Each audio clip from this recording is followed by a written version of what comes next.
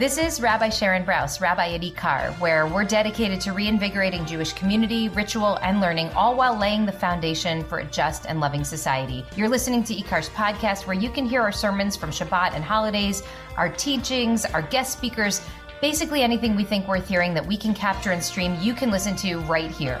The whole Megillah. I mean, literally the whole Megillah. So thank you so much for being with us. Shana Tova.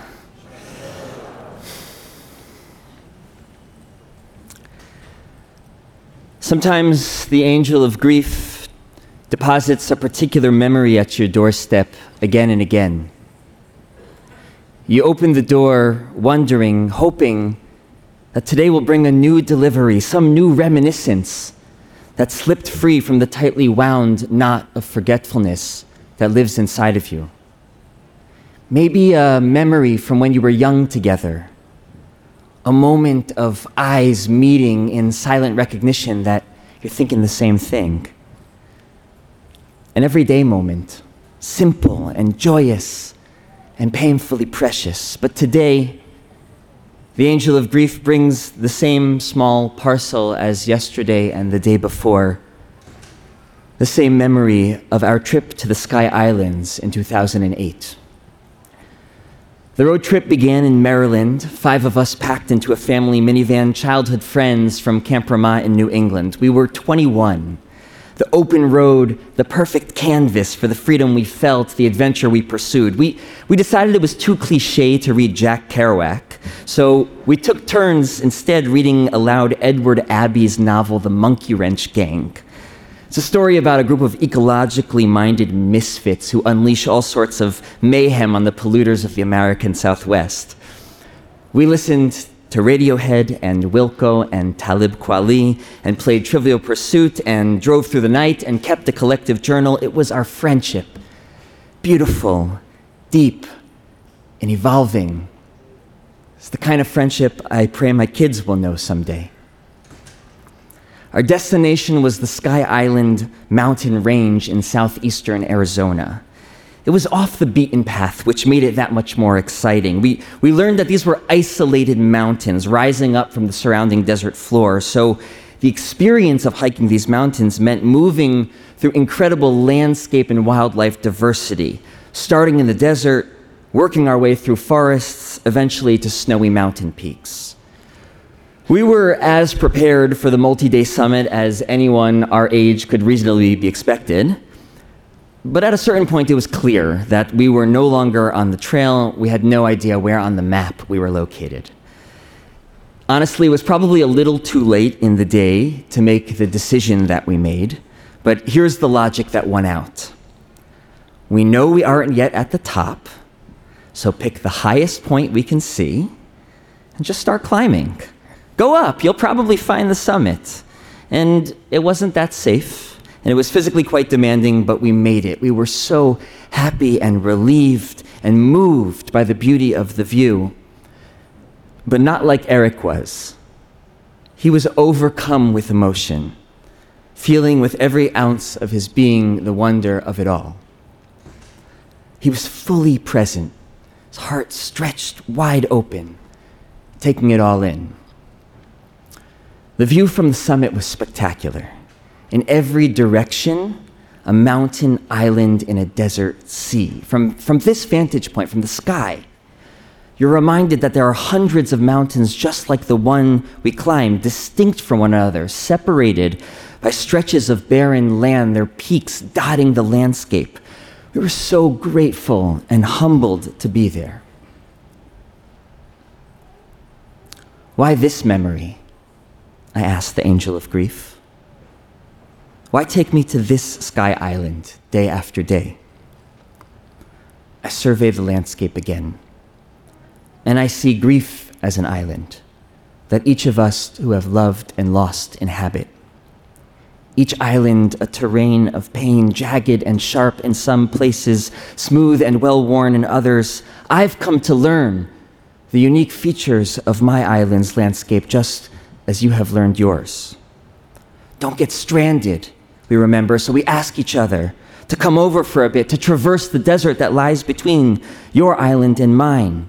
Sometimes we climb to the peak to see once again that this island is part of an unending chain of islands, each built from the double helix of grief and love, still being built by grief and love. But it's more than that.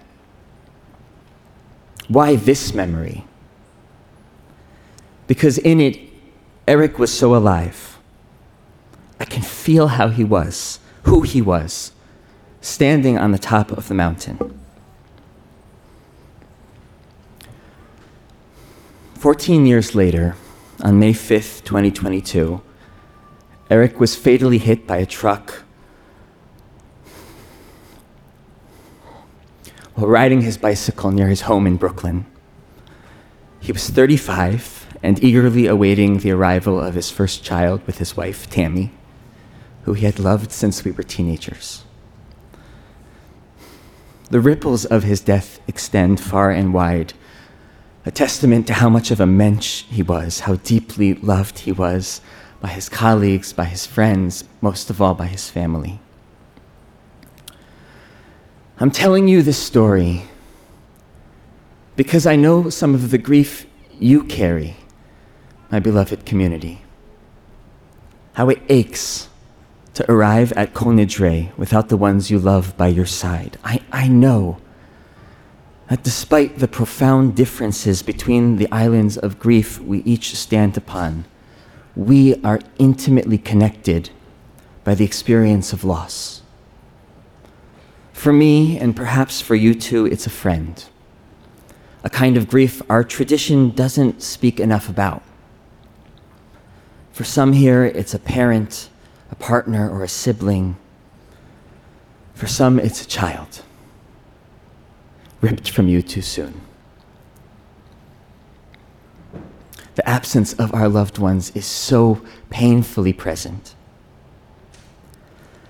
It's both the experience of gathering for the high holy days and the themes of these days that bring us face to face with this grief. We say that the book of life is open, and we know that there are no guarantees. Our liturgy and our pleading, our dressing in white and fasting, our promises to live differently, to make the most of whatever time we have here on this planet.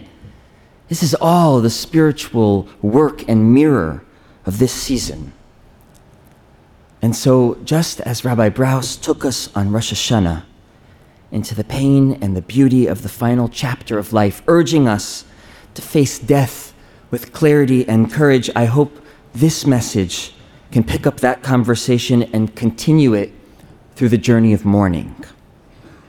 We know how hard it is to look at these questions, to expose these wounds, but in the shared space of brokenheartedness, we can look together for the questions that punctuate our grief. How do we mourn? How can we live in a rewritten present? How can we stay connected to our deceased loved ones? I'm going to share some of my story trying to answer these questions, not because my answers need to be yours, but because I believe we share the questions. And I hope that in naming and exploring these questions and the journeys they send us on, you'll tap into the truths you seek to remember or discover, that together we'll look into the cracks of our hearts, tracing their lines to the love we wish to uplift. 11 days after Eric died, I had the following dream, which I recorded as soon as I woke up. We were at some unrecognizable park about to leave, standing at a big swinging gate. Camp friends were there, but I'm not sure who specifically.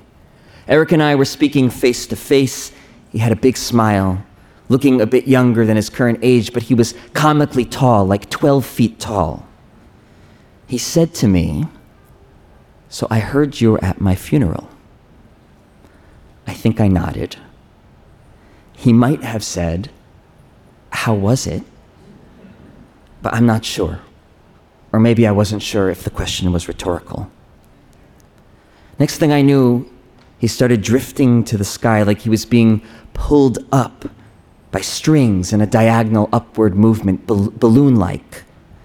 He got smaller and smaller as he rose higher and higher, and I collapsed to the pavement, sobbed uncontrollably. My friends wanted to pick me up from the ground, but I laid there in a fetal position, sobbing. In the next image, I'm walking with Eric, seemingly from the park we had just left, having a normal conversation. I asked him what he was learning these days. And he said, the Talmudic tractate, Bava Metzia. When I woke up, I felt like I couldn't move or didn't want to move. I felt like my body had been through the crying in the dream, sadness still covering me. Not necessarily a cathartic cry, but the kind of release that left me tender and fragile. I thought about Bava Metzia, the tractate of the Talmud that deals with the laws of returning lost objects to their owners, and what it meant for Eric to utter these words. Above all, I felt profoundly grateful for this dream. It felt like a visit, like communication, like an invitation to continue to be in relationship with him, to learn with him, in a space, in a book that's central to my identity, to the way that I navigate the world. Now, I don't want to lose you in this moment of personal interpretation. We are a tradition and a community that faces the unknown of what lies beyond with humility. Right? I offer no authoritative truth for this mystery. Just one picture to place alongside your picture of how the deceased remain with us. Some of us are rationalists, some are mystics, some speak of the soul and its continued journey, some find these claims painful in light of their experiences of loss. I'm not asking you to relinquish your picture, I'm asking us to look at what generates the picture. A shared desire to find and cherish that which endures. This is about checking in with your heart and locating the love that still lives there even when they're gone. Love that accompanies you and shapes you and creates you, and choosing to be where the love is. It took me 6 months to open Bava Metzia. I moved the book of Talmud from my desk to my nightstand to my office, simultaneously avoiding it and carrying it with me everywhere. Over the last year, I've spent many agonizing hours and some incredibly beautiful ones learning this text in search of my dear friend Eric. Learning this text as a vehicle for my grief to take me where it needed me to go. The primary theme of chapter 2 of Bava Metzia is what's called Hashavat Aveda, returning lost objects. From the moment of the dream, I felt the resonance of this topic, the horrible truth that he was lost to us, and perhaps the words of this text could help me find him. But immediately I was confronted with how different the starting place is for the Talmud than my own. Elu mitziot shelo ve'elu chayav lahachris. These finds belong to the finder, and these finds one is obligated to announce and attempt to return. And then page after page fleshing out the details of these scenarios. When you find something, how do you know if you can keep it or if you have to return it? In making that decision, how does one factor in the value of the object, the location where it's found? Does it look like it fell there or was it placed there on purpose? Are there identifying features that someone would recognize and be able to describe? Or is it an object like a dollar bill? Looks like any other dollar bill. But what if the dollar bill is folded like a little sailboat? Okay? We wonder why Jews are neurotic. Look, there's something incredible about the society the Talmud is trying to build. Right? This is one that takes seriously our responsibilities towards one another, that if someone loses something, we don't default to finders, keepers. We recognize the anxiety of having lost something, and we try to respond to that by making a good faith effort to return the lost object. It's a network of reciprocity. Social bonds are strengthened through personal, communal obligation, and yeah, like any other legal system, the details matter. Right? The holiness in our tradition is expressed through the mundane. But the Talmud begins with an assumption that something lost has been found. That's the premise for the pages that follow. that wasn't the starting place for my grief. I felt like we had lost Eric and I couldn't find him. And I desperately wanted to find him. And this sacred text was somehow going to help me do it, to return him to where he once was, to whom he was once with. As I fought with these pages of text, I realized I was trying to bring him back. If only I could figure out how to bring him back. This is Joan Didion's year of magical thinking. And it's what she means when she writes in the months after her husband John's sudden death, bringing him back had been through those months my hidden focus, a magic trick. By late summer, I was beginning to see it clearly. Seeing it clearly did not yet allow me to give away the clothes he would need. There's a moment in the Talmud. The spotlight shifts temporarily from the experience of the finder to the seeker of their lost possession. There are some kinds of losses, some circumstances of loss, the Talmud explains, where the seeker despairs of recovering their possession. Vadai nityaesh mimena. Yeush is the despair we feel when someone is truly gone. And it's the beginning of the journey towards accepting that we're really not going to find them as they once were. This is central to the grief so many of us know firsthand. It's the worst possible feeling that we'll never hug them again and they aren't going to walk through the kitchen door. I so badly wanted to hear Eric's voice again, somehow pick up the conversation where it had left off. When I'd sit down to study these pages, I'd take out the picture of the two of us that lived in my book, and I'd tell him what page we're on and what the rabbis were fighting about and what did I thought about it and what did he think about it. So much silence. That's Yeush as well. Learning through pain that the relationship can't exist how it used to. It's a horrible feeling. I wish it wasn't true. But here's the thing about Yeush. In Bava Metzia, it functions as a release mechanism. It allows the finder to keep what they found because they know that the search for that particular item has ceased. As I read these laws of lost and found, I realized that we who grieve inhabit both roles. We are the Baal and Motzei. We lost what belonged to us, and only when we despair of finding them as they were can we begin to find them as they are now. It's no substitute, but it's all we have. Yeush means letting go of that impossible hope so that we can begin to look for them in different ways. And I've come to believe that even when they're gone, there are ways to find them. So I begin again with that first sentence of the Talmud. Elu mitziot shelo. These found objects belong to the finder. Al tikra mitziot. I say back to the page, don't read it as found objects. Rather, read it as mitziut, realities. From mitziot to mitziut. Change the vowel. Reorient. Now it reads, these realities, even in their brokenness, can belong to me. A reality in which I can feel Eric's presence, in which we can feel the presence of our loved ones by caring about what they cared about, by uplifting and carrying forward the work that animated them. Eric was an architect. And the design he was most passionate about was multi-faith worship spaces. These are the interfaith chapels and quiet meditation rooms in airports, hospitals, prisons, universities, and they're rarely intentionally designed. But what if, Eric asked, these could be real spaces of multi-faith gathering where Jews and Sikhs and Muslims and Christians could come together and worship one broken heart next to the other? If I can uplift that vision, his dream, I continue to walk with him, to advance the work that mattered to him. And so I ask, what kind of world was your loved one trying to build? What brokenness were they committed to repairing? And what's your role in keeping that vision moving forward?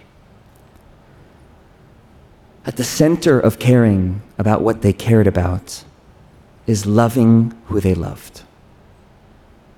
And in doing so, we bring their love with us. We channel it and share it and grow it. We try as hard as we possibly can to keep the promises of a shared lifetime or the promises made in those final moments. To look after the kids, loving them as fiercely and fully as you did. To take care of mom like you used to. To keep getting together for holidays and vacations. To call each other more often. To show up with that big generous heart of yours. In this reality, we find your love and we make it ours. We stitch it into the torn seams of our own broken hearts so that every expression of love comes from us both. One of the fundamental reorientations of loss is the discovery that so much of me is because of you. It's always been true, but it often comes into greater clarity upon their death. Who I am is inseparable from your fingerprints, the ways you shaped and guided me, pushed and inspired me. In grief, we try to learn, this time with our hearts, that just by being me, I'm still with you. You're here because I'm here. When I listen with curiosity like you so often did, when I put on Chopin's nocturnes, when I cultivate beautiful friendships, I am the me you taught me to be. Maybe you catch yourself saying something your loved one always used to say. And then there they are, present in your heart.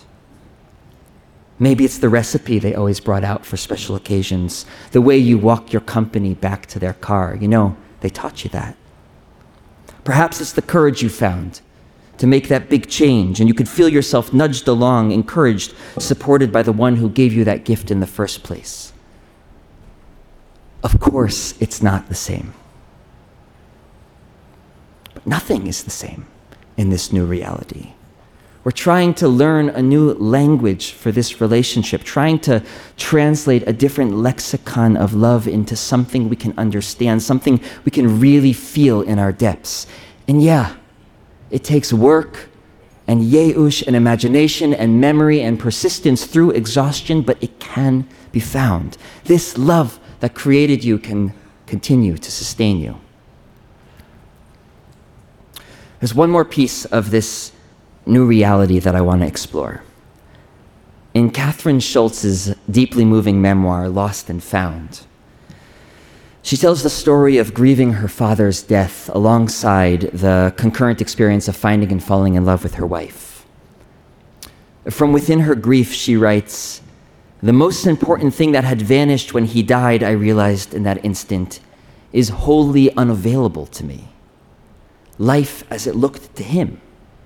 Life as we all live it, from the inside out." I understand what she's saying.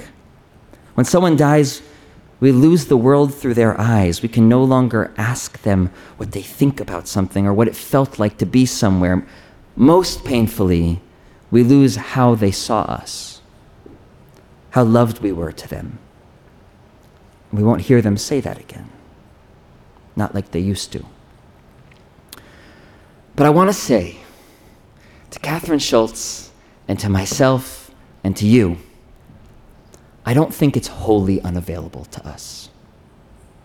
I believe there are ways to find and claim and feel what they felt about us, to locate the certainty of their love, the texture of their emotion, and then accept it again and again, to see myself as he saw me. That's the gift of the dream. He saw me as someone who will look for what's lost and dedicate my life and my rabbinate to returning what can be found. When I see myself as he saw me, I find and am found in my greater purpose, in my life's work. I want to invite you to take a deep breath.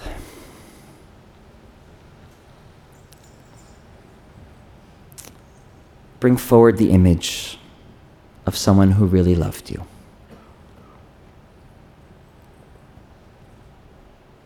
What did their love for you feel like? What dream did they hold for you, even when it was hard to hold it for yourself? What did their love for you know that you need to be reminded of? Wherever they are now, their love for you lives here, in your heart. Can you go there, even for a little?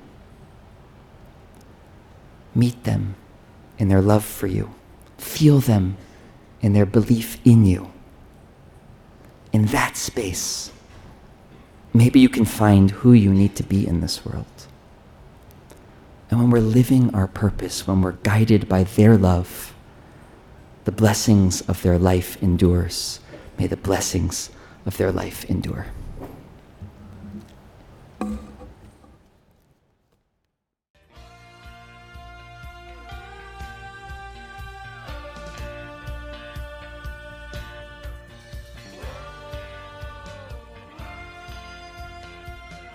Hi, it's Rabbi Brous again. Thank you so much for listening. Want more content like this? I hope you'll subscribe. And please consider making a contribution to Ikar so we can continue to work toward the fulfillment of our mission, to reanimate Jewish life, to embody moral courage, to nurture the spirit, and to work to decipher what it means to be a human being in the world today. Visit our website at ikar.org. That's IKAR.org. And I hope to see you, maybe even in person, sometime soon.